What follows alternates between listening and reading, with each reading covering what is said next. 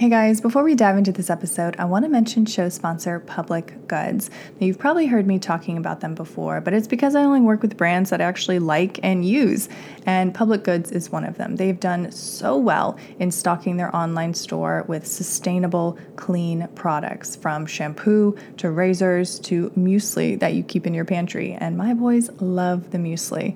And so when you buy things online, it's important to know where they come from. It's important to know that what you're putting in and on your body is clean. This is 2021. Toxicity is not an option. We need to do our homework when it comes to the products we put in and on our bodies. And of course, because they are a sponsor of the show, you know you're going to get a good deal. If you go to publicgoods.com/unstressed, you get $15 off your first purchase, and there's no minimum order. So go to publicgoods.com/unstressed and get your $15 today. This episode is also brought to you by Motherhood Unstressed CBD. This is my line of organic, USA-grown hemp that was specifically designed to help you, the listener, battle stress and anxiety on a physical level. And what I think most people don't understand is CBD is not going to get you high. Yes, it comes from the hemp plant. The hemp plant looks exceedingly similar to the marijuana plant, but it doesn't have high levels of THC, which is the molecule that does create a psychoactive effect. CBD isn't going to get you there if that's what you were desiring, sorry, but it is going to help balance your endocannabinoid system, which is an overarching system that controls every other aspect of your body. So we're talking about sleep, your stress response, how happy you feel, your dopamine levels, all of those things. So if you are interested in feeling better and feeling less stressed, then head on over to motherhoodunstressed.com, click the shop tab, and use the code podcast to save 20%.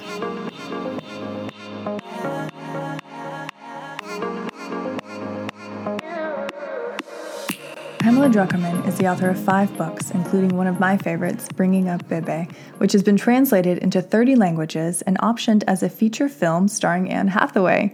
In this episode, we talk about her new children's book, Paris by Phone, which details one little girl's pursuit of the magic of independence and her subsequent realization of the true meaning of home. We also get into the history of French cultural influence on America and other countries, and why we all admire and hope to embody the certain je ne sais quoi of Parisian motherhood, womanhood, and life. And I loved this conversation. I've admired her for years. I read her book when Nash was first born. He's my oldest. He's almost 9 now. So to speak with her, it was such a full circle moment. And to be able to ask her, what is it about French women that we all hope to embody? What is that magic that they all seem to have? And so I think you're going to love that. And I think by the end, you might feel a little magic, some little creativity within yourself. So please enjoy my episode. If you love it, please share it with a friend. And of course, love it when you share it on your social media stories on IG. And tag me at Motherhood Unstressed when you do, and I'll share it back out. And then we really are creating this community of women all over the world who listen to the show, who are into creating a beautiful life for themselves. And it brings us all together. Merci. Et à bientôt. Bonjour, Pamela. Bienvenue. Welcome to the show. I'm so glad that you're here. Thank you so much for having me on. Yeah, absolutely. I have been a fervent reader of your work for many, many years, especially when I was having my 2 boys. It really touched my heart bringing up baby. So thank you for that. But, just to jump right in, writers are such observers of the world around them. Did anything happen in your life that sparked the idea for this new book, Paris by Phone? Well, the truth is that they came to me. Penguin came to me and asked me, based on Bringing Up Bebe, if I would want to write a children's book. But it was one of those things that I instantly knew that I wanted to do. Mm-hmm. And I instantly knew that I wanted it to be a rhyming children's book because I love rhyme and I love writing rhymes. I'm the person who, like, for your birthday, will write like a 20 stanza song to the tune of New York, New York about your whole life from the time you were like 2 years old. And I'm not saying I'm any good at it, but I love doing it. So it was just such a welcome challenge. But then the shape that the book took and what it was about had all kinds of inspirations too. Yeah. Did anything surprise you when you were writing it? Like, I'm going to go in this direction for this is the story. And then you kind of just changed it. Well, I guess the interesting thing about writing a children's book, and I worked with an illustrator, is that the pictures bring so much dimension to it So there were a lot of lines in the book that I ended up cutting because it was like they were said, it got redundant because you could see what was happening in the picture. I didn't have to describe it. But I knew I wanted to write a book about the fact that kids are, in a way, in good and bad ways, sort of trapped in their families. That can be really frustrating at times. Even if you have great parents, they're limited. They impose rules. And I wanted to write it from the perspective of a kid saying, I'm out of here. I'm leaving and I'm going to a better place. And I thought, what's the better place that people always dream of going to? The sort of plan B country imaginary land. And it's Paris. Yeah. So I thought, what if there's a little girl who's mad at her mom and says, I'm going to go to Paris and find a better family. And I thought, well, how does anyone get out of their house? Like, how do you escape now from, and I thought, oh, it's your phone. Like the phone is the way out. Mm-hmm. So, and the mother was in my story was always staring at her phone and always having deadlines like I have all the time because I'm a journalist. And so I realized like she would have this magic phone that could take her to Paris. I love that. And again, it is like this idealized place for all of us, especially Americans. It is such an American in Paris tale. Why do you think Americans and really the world are so enamored with Parisian culture, French culture at large? Why are we always obsessed with it for years? Yeah, it's true that people all over the world are obsessed with Paris. You know, there was this Russian movie that kind of inspired my book too, called Window to Paris, where these Russians in the 1990s living in some like dismal communal Soviet-style apartment find this trap door that opens onto Parisian rooftops and they all kind of escape to Paris, which is the opposite of their lives. So, but I think for Americans, it's a really good point. It just has this very special place for us in our imagination, and it always has. I think because it's quite far away for us. You know, if you're in Britain, you can take a train here. Even from anywhere in Europe, you can be in Paris in a couple hours. But for Americans, it's a really big, expensive trip. You might only go once in your life on your honeymoon, if at all.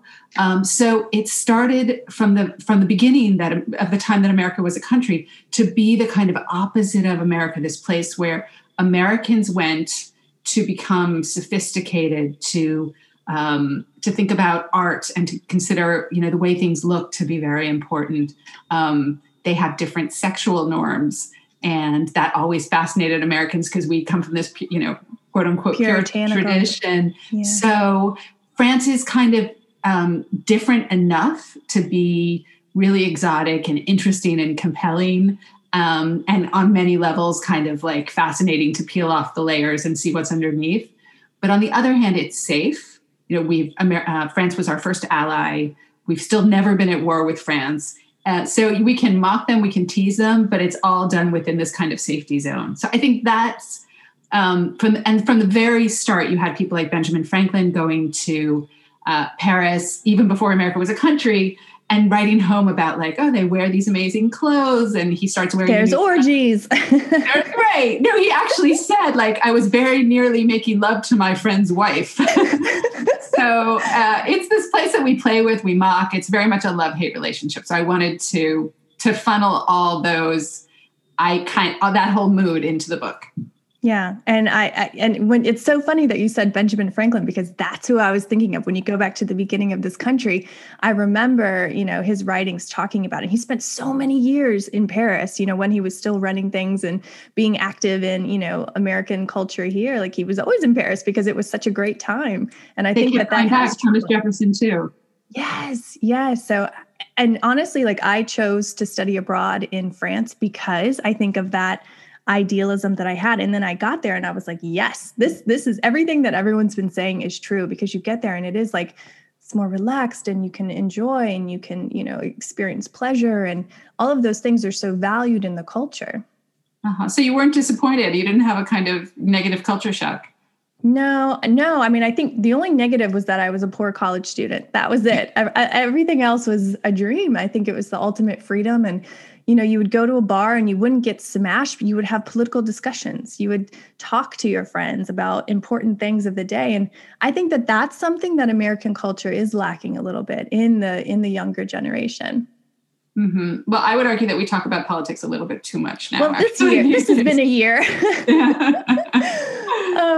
But no, going back to the book, it was such a beautiful tale. And I love the line. I wrote it down when the little girl said, "Paris is perfect. I hate it to part, but home is the place they know you by heart." And it made me think, well, where is Pamela's heart? Where do you call home in your heart?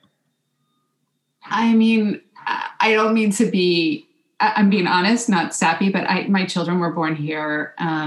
And I live here with my husband. I mean, I live with my family here in Paris. And I think, for that reason, I think here is home, but I would say it's more about the people, that I live with and my friends around me, than the place per se. I don't think the thing about Paris is it's like a beautiful woman who won't talk to you. So I don't know if I could consider that woman home exactly, but somehow in the midst of all that, I've made a home. But my entire biological extended family lives in the U.S. So obviously I have a very strong connection still to America. And in normal times, I went back as often as I could. Yeah. Yeah. How has it been, quarantining in Europe versus here? I feel like we get a lot of stories from the media and things like that. How has it actually been this past year? I think in some ways it's been very similar to the way it's been in the US, in that people have just really stayed home a lot. There was a sense in Europe, definitely. I mean, it's changed a little bit recently because we've been having big problems with the distribution of vaccines. You may have heard, but there was a sense that the government was fact-based, science-based, and was kind of taking the right steps that we could to protect the population as much as possible. I mean, obviously, they made mistakes, and there were plenty of little details to disagree with, but the general orientation, it felt like there was somebody of goodwill and intelligence in charge. And what I felt about America, what I observed, and what I heard from people is just the sense of chaos, and that people were dying without the government really the federal government at least really taking steps to stop it. So hopefully that has all taken a turn for the better right now. Yeah. But in terms of what it's like to be in Paris, just on like a day-to-day level, it's been in some ways, I mean, I hate to say this because this is amid a lot of tragedy, and I'm very aware of that, and people who've been working through the whole pandemic, but it's been a really incredibly intimate time to be in France during the first lockdown here, which was in March and April. For the first time, I heard no one else speaking English on the streets. I felt incredibly conspicuous because there were no tourists, there were no cars, and we were allowed out for an hour each day. And pretty much the only activity we were allowed, physical activity we could do, was walk or run. So everyone became a jogger suddenly. And there were no cars. So we're all just like running like ants all over across bridges and all over the city. And it was suddenly, I realized that so many things that I had considered like part of Paris in quotes, but not part of my Paris, were actually really close to me. Like I could run to the Seine in 10 minutes and I could run back, and especially as I got in better shape and I could run further, I would run back and forth over the bridges. It was like they were mine. It was like this little doll city that suddenly belonged to me. So that's been really beautiful.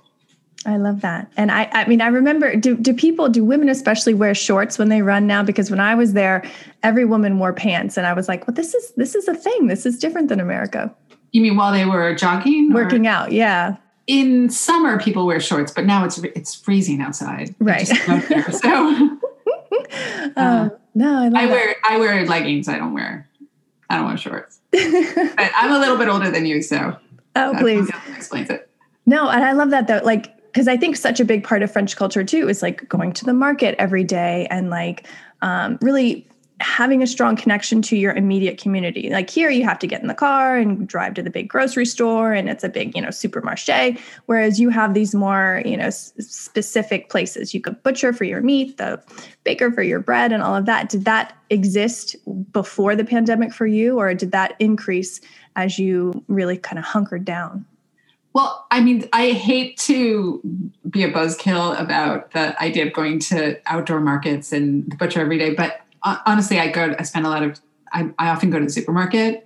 They have wonderful produce, but it is true that it's much more like a city like New York, for example, in that it's a walking city. Like I pull what in America is considered like an old lady cart, but here everyone pulls these little trolleys. You bring them to the supermarket and you fill it up and then unpack it at the register. And that part of really urban life, which you can get in lots of cities, but which is very much a part of Paris, is here. What has happened in Paris is that food delivery used to be the exception, and now it's becoming more and more the rule. Both ordering groceries online and having them delivered, and also, I mean, for years when I lived here, you couldn't just call somebody up and order Thai food and have it come to your house an hour later. That was one of the things I have to say I miss most about living in the U.S. was that, especially in New York, like there just wasn't like, it wasn't so there was like one like incredible Thai restaurant with a huge line out front, and so, but now they have Deliveroo, and the city has changed in that respect. Yeah. And, you could say it's not for the better, but from the perspective of a former New Yorker, it's definitely an improvement, especially during the pandemic. Right. And a working mother. I mean, you're very busy. Like those things are clutch, especially for, every mother who's home with her children, doing school, during work. What would your advice be for the woman listening to this who wants to feel a little more Parisian, a little more effortless? Like all of you beautiful French women out there, what can we do to bring a little more French culture to our homes? Well, I think, if we could talk about it on a sort of policy level, there's a lot in America that would structurally make things more quote unquote Parisian or European, like paid maternity leave, childcare, help with childcare. In America, like famously, you don't get any help from the government till your kid goes to kindergarten or maybe pre-K. And in France, there's subsidized childcare from almost the very beginning, and there's paid maternity leave. There's a national, there's free preschool from the year that your kid turns 3 years old, and there's 100% participation in that, pretty much, or 99%. So that really enormously structurally makes a difference for mothers, working or not. I mean, it's we talk a lot about quote unquote family values in America, and we don't put that much muscle behind it. Why do you think that is? That's a really good question, and it's a deep question. I think one answer is that we're allergic to anything that sounds like quote unquote socialism. I don't know why I keep saying quote unquote socialism, or it's just this verbal tick that I've developed today. Socialism or communism, and there was communal childcare in the Soviet Union. And so when we tried in the 70s to have a system like the French crèche, where there would be, universal daycare or government subsidized daycare, like the U.S. military has, by the way. Right.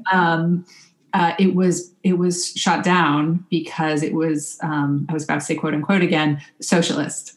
And there's that same conversation around healthcare. And so there's this dogma in America that's developed over the last few decades against big government, and this idea that the government can't do things well, or that the government is not responsible, shouldn't be responsible for these things. When in fact, in the rest of the world, the rest of the wealthy world, it is. So you just don't have people in Europe falling through the cracks like they're falling through the cracks in the US, tragically. Yeah. I think that's such a beautiful way of putting it. No, please continue. No, but that's on answering your question on a structural level. And there are hours of conversations to be had about why that is and where that comes from. But I think it's really just too bad that we can't get past labels and look, because if you survey Americans on whether they want everyone to have healthcare, they will all say yes. Yes. Yeah. I mean, and I think, even reading Bringing Up Baby, like when I read about the crèche and everything that was available to the mothers, my heart sank a little bit because I knew that by the time my children were in elementary school, that still wouldn't be a reality. And even the moms, coming up behind me, they still don't have that. And you've got two parents working their butts off, trying to just pay for daycare and the mortgage and everything else. And it is like, man, if we could get that right, I think it would change. It would change America. It would change the rest of the world. What's really nice is that for years, I think American mothers blame themselves for not having it all, not being able to manage everything, for being so stressed out by the demands of childcare plus work, plus everything else. And now there's a more structural conversation happening about the forces in the missing elements of the missing policy elements, things like creche or maternelle, the free preschool, that are missing from America, and that it's not our fault. It's not the fault of mothers that they can't hold it all together. It's that there's just simply not enough support. Yes. And I had Olga Mecking, she's an author of a new book called Nixon, on the show a few weeks back. She loves your work, by the way. So this is like a weird connection moment. But she talked about this too. She talked about the systems in place that really dictate the stress levels of the mothers wherever they may live. And it's so true. And then you just said that too. And I think it's so on point. And I think it really, anyone listening to this can let that burden, that guilt, that stress off of their shoulders. It's not my fault necessarily. Yes, I still need to work and be a mother, but I don't need to blame myself for feeling like I'm struggling because the system in place is already stacked against me, or for me, wherever you may live. Yeah. And the thing this is something that's not a policy argument or critique, but it's really just a kind of cultural habit, which is American moms are kind of expected to feel guilty and to think that they're not doing a good enough job as moms, not for anything particular, just because there's always more that you can be doing. It's just what we do. It's fun. Yeah, we're good at it. It's free. Why not? And I think we validate guilt. We think that if you feel guilty, it's proof that you're doing a good job. Yeah. It's like a tax. I don't know. Yeah. If you're too happy, then you must not be caring enough. Yes. And in France, that guilt is not validated. There are mothers who feel guilty, but it's not sort of proof that you're doing everything right if you feel very guilty. It's sort of proof that you're wasting your time on beating yourself up when you could be enjoying a glass of Merlot. Yeah. Do you feel like the community of women in France is more open to talking about these things, is more open to talking about struggles or their happiness levels or, maybe the affair that they're having or things like that? Because I do want to talk about your amazing book about relationships and extramarital affairs in France and how it's looked at there versus here, because I find that so fascinating. But do you think that the community of mothers there versus here is more open and supportive, or is it just, again, going back to the system in place that we're all dealing with? Well, just to make a point for the record, people do not talk about their affairs here. They're extremely discreet. Okay. They want them to continue, and they know if they talk about them, word is going to get out. The French are very good at keeping secrets. Yeah. But is it more of a respect thing to keep it discreet and to keep, or is it, I just want this to continue? I want this to continue. It's, this is a part of my life. I'm using the internal dialogue of a French woman, like that's just for me. Yes. That's not to be shared with anyone else, and to share it would in a way be to ruin it. And also it's a guilt thing too, because they don't typically feel bad about it. So they don't have to purge their guilt by kind of confessing, which I think happens maybe in the US. Yes, there is an obsession with laying it all on the table, being vulnerable, being completely authentic in America that I've noticed. And I don't know if that's necessarily a good thing or if it's just another way to be accepted. If we think that that's the route to being accepted. What are your thoughts on that?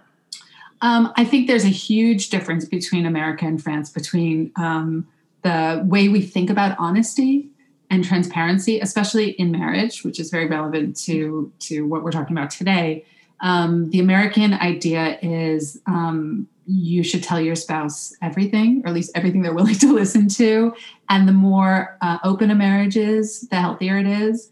And the reason why something like an affair is so terrible is not necessarily because of the sex, it's because of the lying. Mm-hmm. And if you have it creates like a blockage in your marriage, and nothing will be okay until you confess. And in American marital therapy, for an affair, often the person who cheated will tell their spouse everything that happened, all the details that the spouse wants to hear. And the idea is that the strange idea is that that's healing. And the French think that's nuts.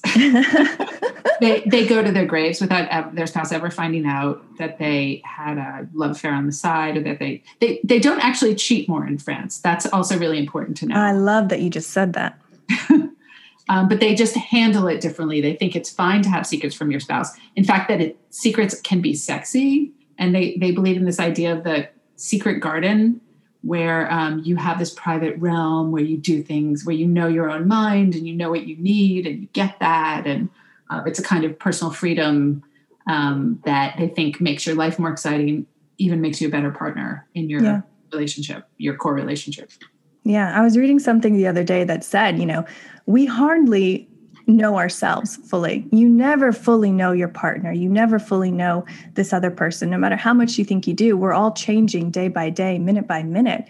And so to have that secret garden, to have your own internal environment where you're exploring and connecting with yourself, I think is a big gift. Not that you have to go have affairs or anything, but just that you have. You're not recommending this. I'm really not, listener. I'm sorry if you think that. Listener/husband in the next room. Oh, I wish he listened to the show. But no, it's true to have your own quiet internal space where you can really just explore and connect. I think, especially for you as a writer, I'm sure you have just a beautiful garden.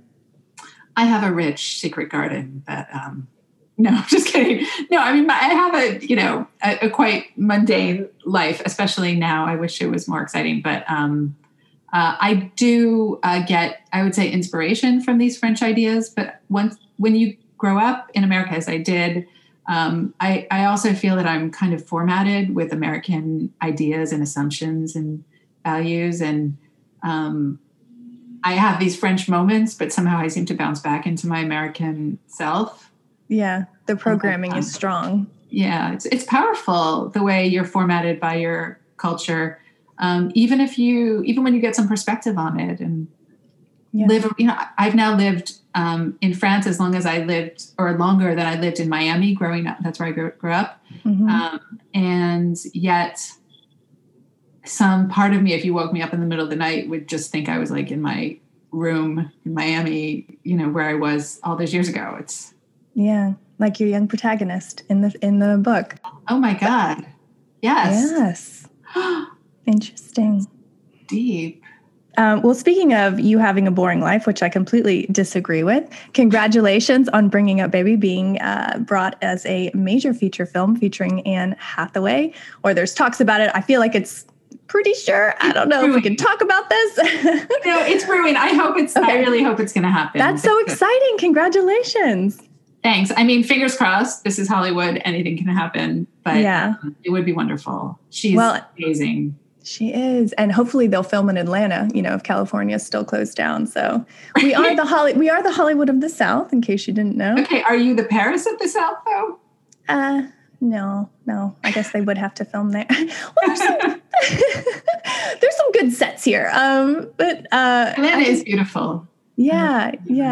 But that's so exciting. How does it feel? I mean, obviously the work it resonated with me. It's resonated with so many other women. It's going after this film to resonate with even more. How does that feel to know that something that you put out into the world is going to touch so many women? This book has been an incredible journey for me, because when I wrote it, I was really an unknown writer, and I was astonished by what I was learning when I was writing the book. I mean, I was so excited about the material, but I had no idea whether it would resonate with anyone else. And I discovered once it came out that not only were Americans kind of struggling with the issues I described in the book, issues about guilt, about the pressure to spend more and more time with your kids, to be hyper involved, but that people in many countries, that this was a global problem, phenomenon, this kind of hyper parenting pressure. And I've been to like Ukraine and Brazil, and I've talked to people from all over the world, to parents from all over the world, and they're all describing, with some local variations, problems around that same theme, the pressure to be a sort of perfect mother. And France continues to represent an alternative to that. a viable alternative to that. Yeah, it's really, I think, a champion of the mother rather than the child. But the child benefits in the process. Yeah, it's win-win. It's all perfect. It is. It is. So, no, it's not, of course, there are problems here too. I mean, it's not, things aren't perfect, and things aren't perfect in Paris, despite what I wrote in my children's book. Yeah. In Paris by Phone. But it is in many ways a kind of mirror image of the American model. And so it's instructive, I think, even though the French aren't perfect, to look at what they do to get perspective on our own assumptions and what we think is normal. Yeah. Yeah. And again, even if it just lets one woman be a little easier, give herself a little more grace, I think that that's important. Is that what you want your work? What is it? What is the impact that you would like your work to leave with the world? I would like to make people laugh. I mean, I wrote it's a self-help book in many ways, but it's also a memoir with a beginning, middle, and end. It's a story. And I was as much interested in the self-help, in the story part of it, as I was in the self-help part of it. And I've kept going from there. I mean, I've written my last book, it was called There Are No Grown-Ups, was about turning 40 and what that, which you will, not relevant to you at all. Yeah, please. Yes. but was about, it was a memoir about getting older and entering a new phase of life and being called Madame instead of Mademoiselle, and all the little things that triggers and what that experience is like. So I guess I write very much from my own experience, arguably too much. My husband would say too much. I do also write about other people sometimes too, and I interview people a lot as well. But I think I hope that by, as you said at the start, like being an observer and hopefully a careful observer and an honest observer, that I can tell stories that resonate for other people. Yeah. And you just have this knack of picking the exact right word for what you're trying to express. And I think that must be the hardest thing for any writer to really get skilled at. I would say my view is that writing is rewriting, and all first drafts are terrible. And everything that I put out into the world, if I have the time, and certainly in a book form, I've rewritten 20 times, 25 times. Wow. It's unrecognizable from the first draft. So I would say to any budding writers out there, don't worry if what you first see on the page is, makes you feel terrible, because that's what first drafts are like. And you just have to keep going and keep polishing it and make it better. Have you ever written anything where you're like, that's good, I'm just going to leave, like, that's good, that's exactly what I wanted to say? If I thought that for half a second, the next day I would realize it was terrible. Oh, I love it. Okay, so to round out everything that we've talked about today, this has been a wide-ranging conversation, I must say. With everything that you have learned in life, what is something that you want the listener, the woman listening to this, to walk away with? Well, for women with small children who are listening to this, I would say it gets better.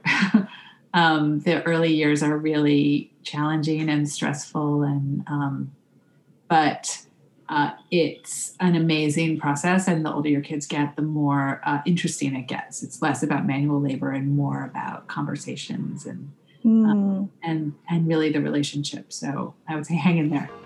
Hang in there. I love it. Pamela Druckerman, thank you so much for coming on the show. Where can our audience find you online and get the book? You can go to my website. It's on my website. It's PamelaDruckerman.com. Beautiful. Thank you so much. Merci beaucoup. Merci à toi. You've been listening to the Motherhood Unstressed podcast, and I'm your host, Liz Carlisle.